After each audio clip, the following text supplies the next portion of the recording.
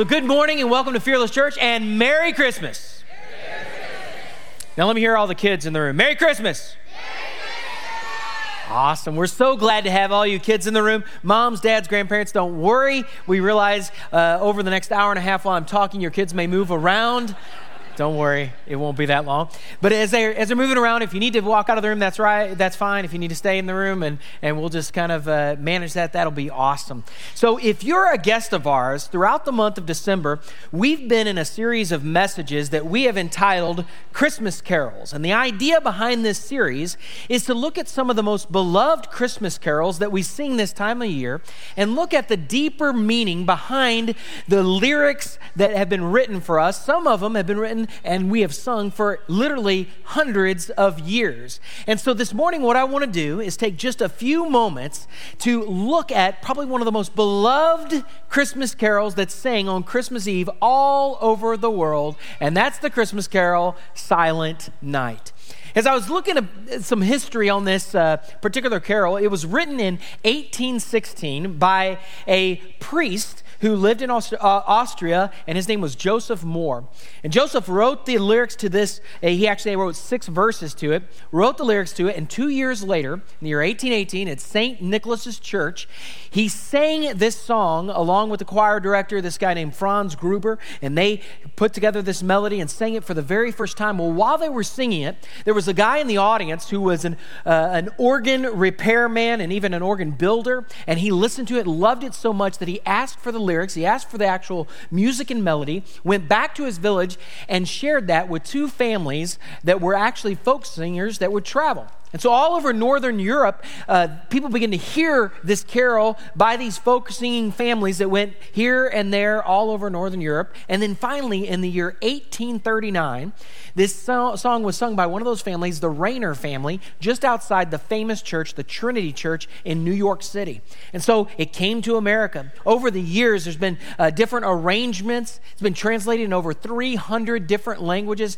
Even at one point in World War I, there was a cease battle moment on Christmas Eve, and this was one of the songs the soldiers sang late in night when they had ceased the war, even for just one night. So you can imagine, in French and German and English, all singing this song together. Now, when we sing it in the English version, we usually only sing 3 of the 6 verses that were originally written back in 1816. So what I want to do is I want to look at those 3 verses just for a few moments, and then we're actually going to do what you would imagine. We're going to light candles, and we're going to sing this song together, as many of you have done for a long time. So this song actually conjures up for us oftentimes a memory or a visual of the nativity scene. And so we imagine the words of Luke. Luke is one of the gospel writers, and Luke did a lot of research to figure out who Jesus is and what he said and did, including his birth. And Luke actually records these words, which many of you have heard before.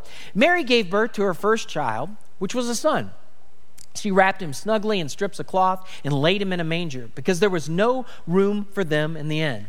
Now, in this moment, what I usually do is I picture this moment where Mary has the child, Jesus, wrapped up, and she's pondering and thinking about who this child is, and that's where the song begins for us.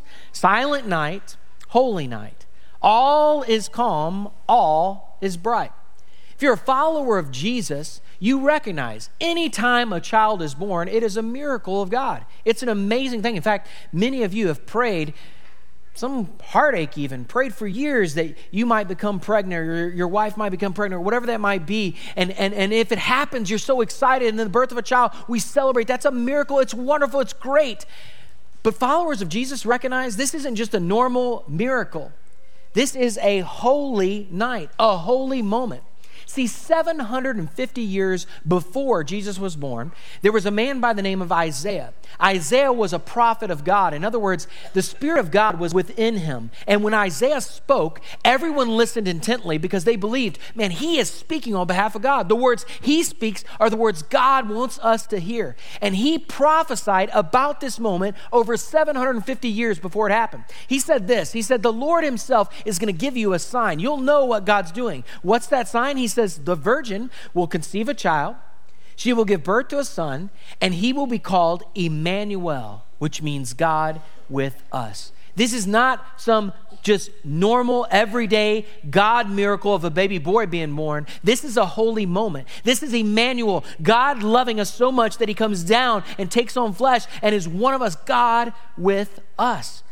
And the lyrics of the song continue and remind us that this child was born of a virgin, round yon virgin mother and child.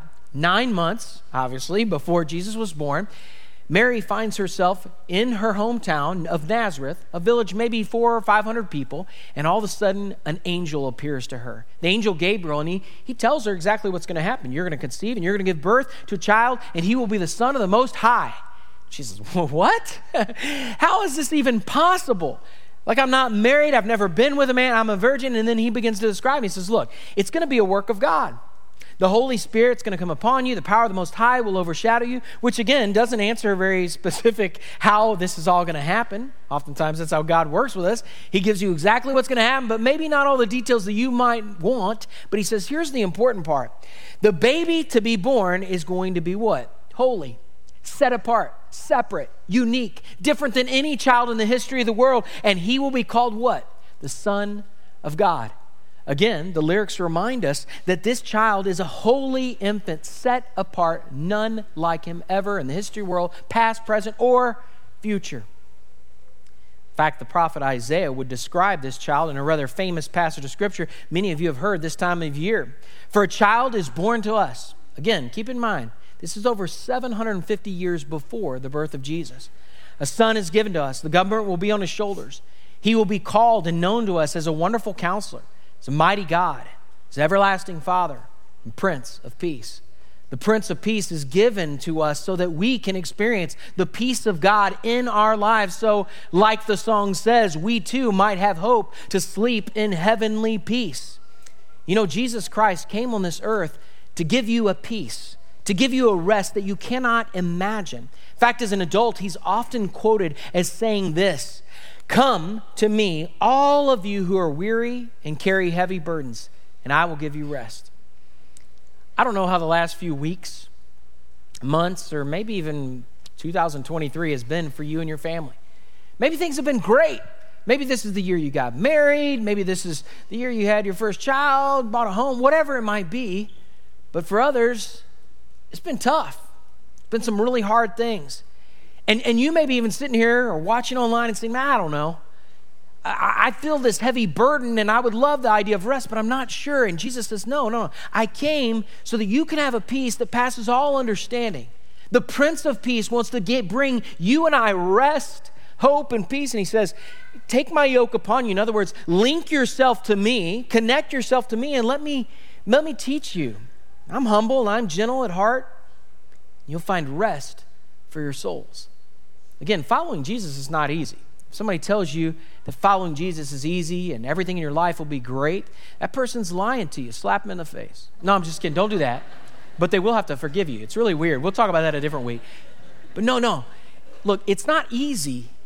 Followers of Jesus, they experience loss of job, pain, suffering, experience all the kinds of devastating things we see all over the world. But the difference is their peace is not based on external circumstances or situations. Followers of Jesus have a peace that passes all understanding based on the internal presence of God. It's not just that God helps me avoid hard situations and circumstances. No, he walks with me. Emmanuel, God with us.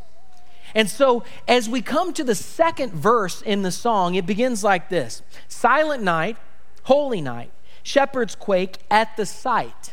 I don't know what your church background is, but some of you know, you're like, okay, I know what's happening. You're in your mind picturing the shepherd's field when all of a sudden the angel appeared to these shepherds standing out in the field as they're watching their flocks. In fact, Luke records it this way. He says that night there were shepherds staying in the fields nearby. They were guarding their sheep, and then here it happens. An angel of the Lord appeared among them. The radiance of the Lord's glory surrounded them. And how do you think they responded? Just like you and I would. They were terrified. And Joseph Moore, as he writes these lyrics hundreds of years ago, he captures that. He says, the shepherds were quaking at the sight.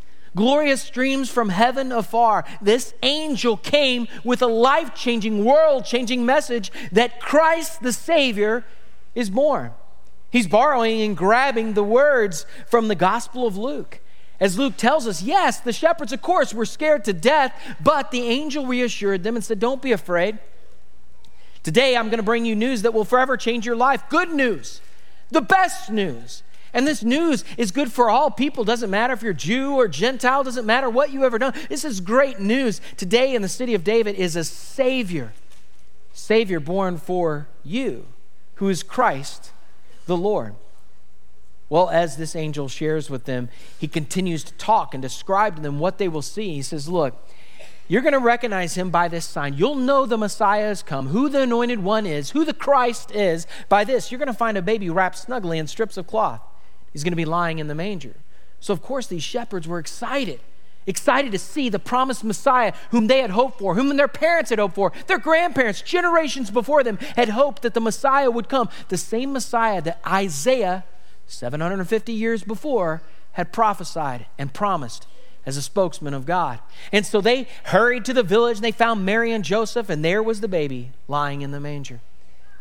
Again, the song conjures up this memory of this nativity moment. What must they have thought? They show up, just like the angel declared. And here's this child wrapped in these soft clothing, lying in a manger, kept in a place that normally the sacrificial lambs would be kept. And they're seeing this, and we enter into the third verse that we often sing, and in fact, we're going to sing in a few moments. It goes on, and it says, Silent night, holy night, Son of God loves pure light. Who are these shepherds looking at? What were they looking at? What does love look like?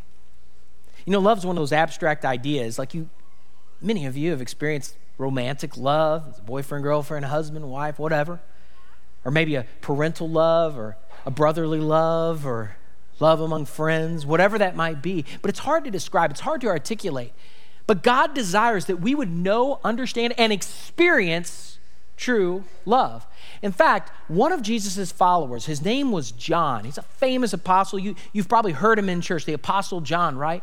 Years after the resurrection, John is trying to help people like me and you follow Jesus. And he describes to us, he says, you need to understand that God is the embodiment of love. God is love. And he shows or demonstrates how much he loves us by how? Sending his only son into the world. What an amazing picture. What an amazing example of an unfailing love, because this love did something that we desperately needed. A love so that we might have eternal life through him, through this child. He goes on and he says, look, this is real love. You want to know what love looks like? It's not that we love God. In fact, in other places of Scripture, it actually talks about the idea that you and I, we're not born naturally running towards God, naturally pursuing him, naturally loving him. Instead, we are responding to his love that is initiated by him. And he said, God loves us first. How do we know this? He said, because he sent his son.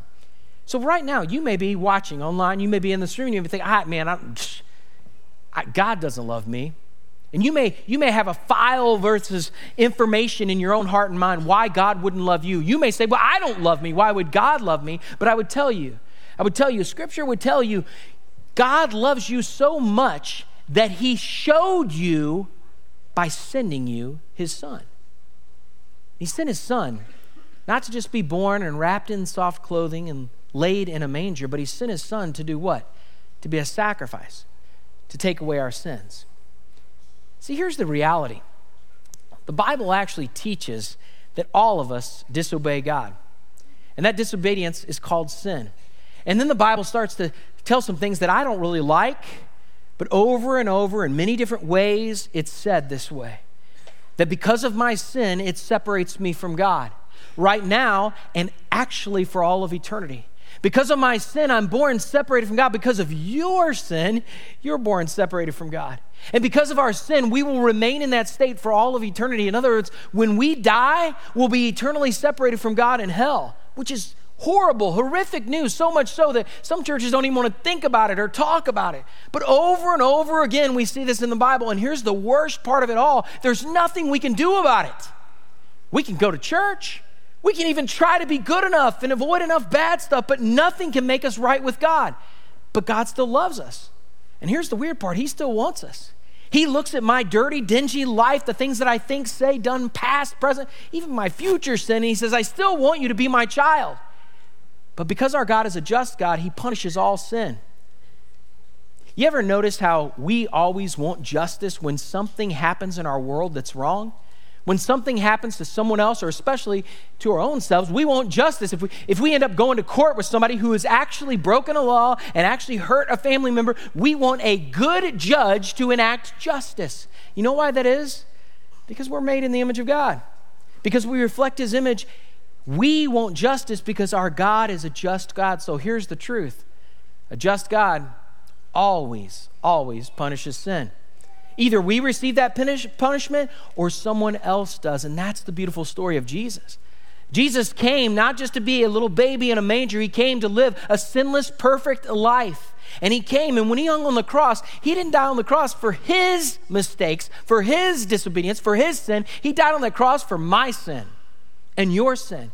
He took it away. He became that sacrifice to take away our sins so that anyone, it doesn't matter who you are, where you've been, what you've done, anyone who puts their faith in Jesus could have a relationship with God and their sin forever removed. Their sin still punished. How's their sin punished? By Jesus. He took the punishment of that sin. He took that punishment on the cross. So as we think about the lyrics in the third verse of Silent Night, we're reminded of God's love. Love's pure light, but we're also reminded of God's work. Check this out.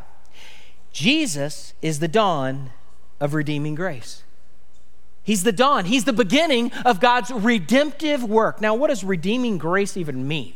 Well, grace means unearned, unmerited, undeserved favor. In other words, God knows everything about us. I don't know if that freaks you out. It freaks me out, right? He knows all the things we've ever thought, said, and done that's sinful. All of it, even the future sin, like I said before. But yet he still chooses us. He gives us his favor. That's grace. That grace is free to us, but it cost God his only son. It had to be paid for. It had to be redeemed. Webster's dictionary defines redeeming as to buy back or to free from captivity by the payment of ransom. Our redemption, our salvation is made possible by the blood of Jesus, by his sacrifice. And the birth of Jesus is the beginning of that story, the dawn of redeeming grace. And anyone can experience God's saving grace, God's redeeming grace, by choosing to make a commitment to have Jesus Christ be not only their Redeemer, but their ruler. Not only their Savior, but their Lord. And as we sing the last part of that song, we say, Jesus, Lord at thy birth. Jesus, Lord at thy birth. He didn't become Lord at his birth. He's always been Lord because he is eternal. But this is the recognition in the song to say it wasn't that he became Lord when he went to the cross or when he became an adult. It's that he is Lord from the very beginning, the dawn of his redeeming grace. He is the Lord of the world. And my question isn't whether or not you think he's the Lord of the world. I guess my question for me and even you, is he the Lord of your world? I mean, who runs your life, really, honestly? Is it one of those things that you're seeking God and wanting him to lead you and guide you and be your Redeemer and your ruler? Or do you run the show?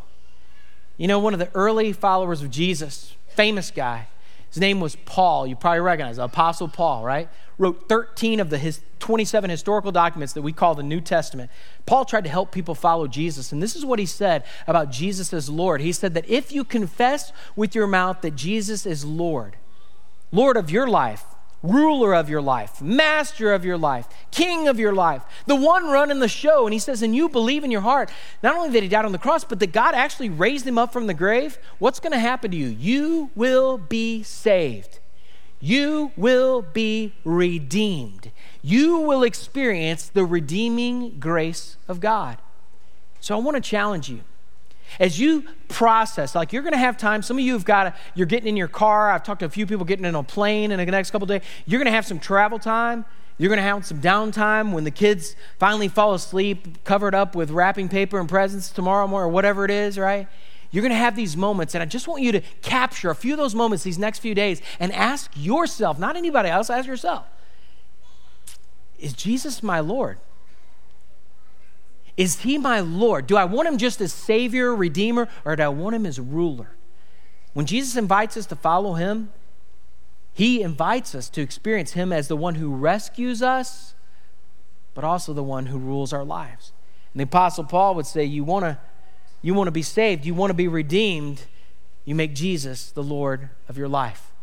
Well, then the shepherds, they see Jesus, they experience this love's pure light, this dawn of redeeming grace, and they tell everyone, this is what happened. Out in the field, this angel came to us and said, Christ, the Savior, is born. This is the Savior of the world has been born. And everybody that heard him, they were astonished.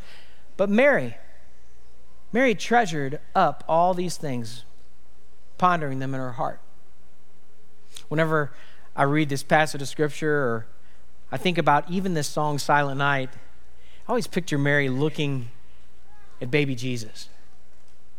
I mean, clearly she didn't know everything he would become and all that he would do. I mean, she's holding her Savior in her arms.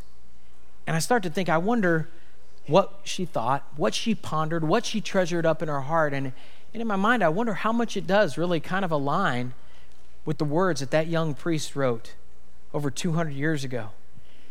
Does she think things like, man, this night is completely holy, it's separated. There's this moment in history, in all of the world, that is being changed. She recognizes, I know my story. I know this child. You know, you might doubt. So there's people in this room, there's people online that are like, man, I doubt the virgin birth. There is one person that never one time doubted it, and it was her. Mary didn't doubt. She knew without a doubt. And she experienced that night as she watched the God of this world sleep. How could he sleep with all that's going on? And she hears the stories of the shepherds that say, man, an angel came and appeared to us, and this baby, she had heard it before, but now to hear some complete strangers come in and say, this is Christ. He's our Savior. He's born. Christ the Savior is born. He's love's pure light. He's the Son of God. He's the dawn of redeeming grace. This is Jesus. This is Jesus, Lord, at thy birth. It's this particular verse, the third verse, that we do something that almost every church in our area and a lot of churches all over the world will do tonight. We will sing and light candles. And as we light candles, in just a moment, we're going to light candles, and you'll help the person next to you. And before you know it, in a matter of about 60 seconds, the whole room, everyone's holding candlelight. It's a cool moment. And it may bring back memories. I call them temporal memories that are special. They're temporal because they're about this life. You may remember singing this song with your grandmother. You may remember a time with your kids. And those are all wonderful memories. But I want to challenge you this year. When we sing this song in just a few moments, to think about the lyrics. To think about the reality that Jesus is indeed the Son of God. He is love's pure light. He is the embodiment of what it looks like to love. Living his life to sacrifice so that we could have eternal life. He is the dawn of redeeming grace. When we get to that part, just let it soak in.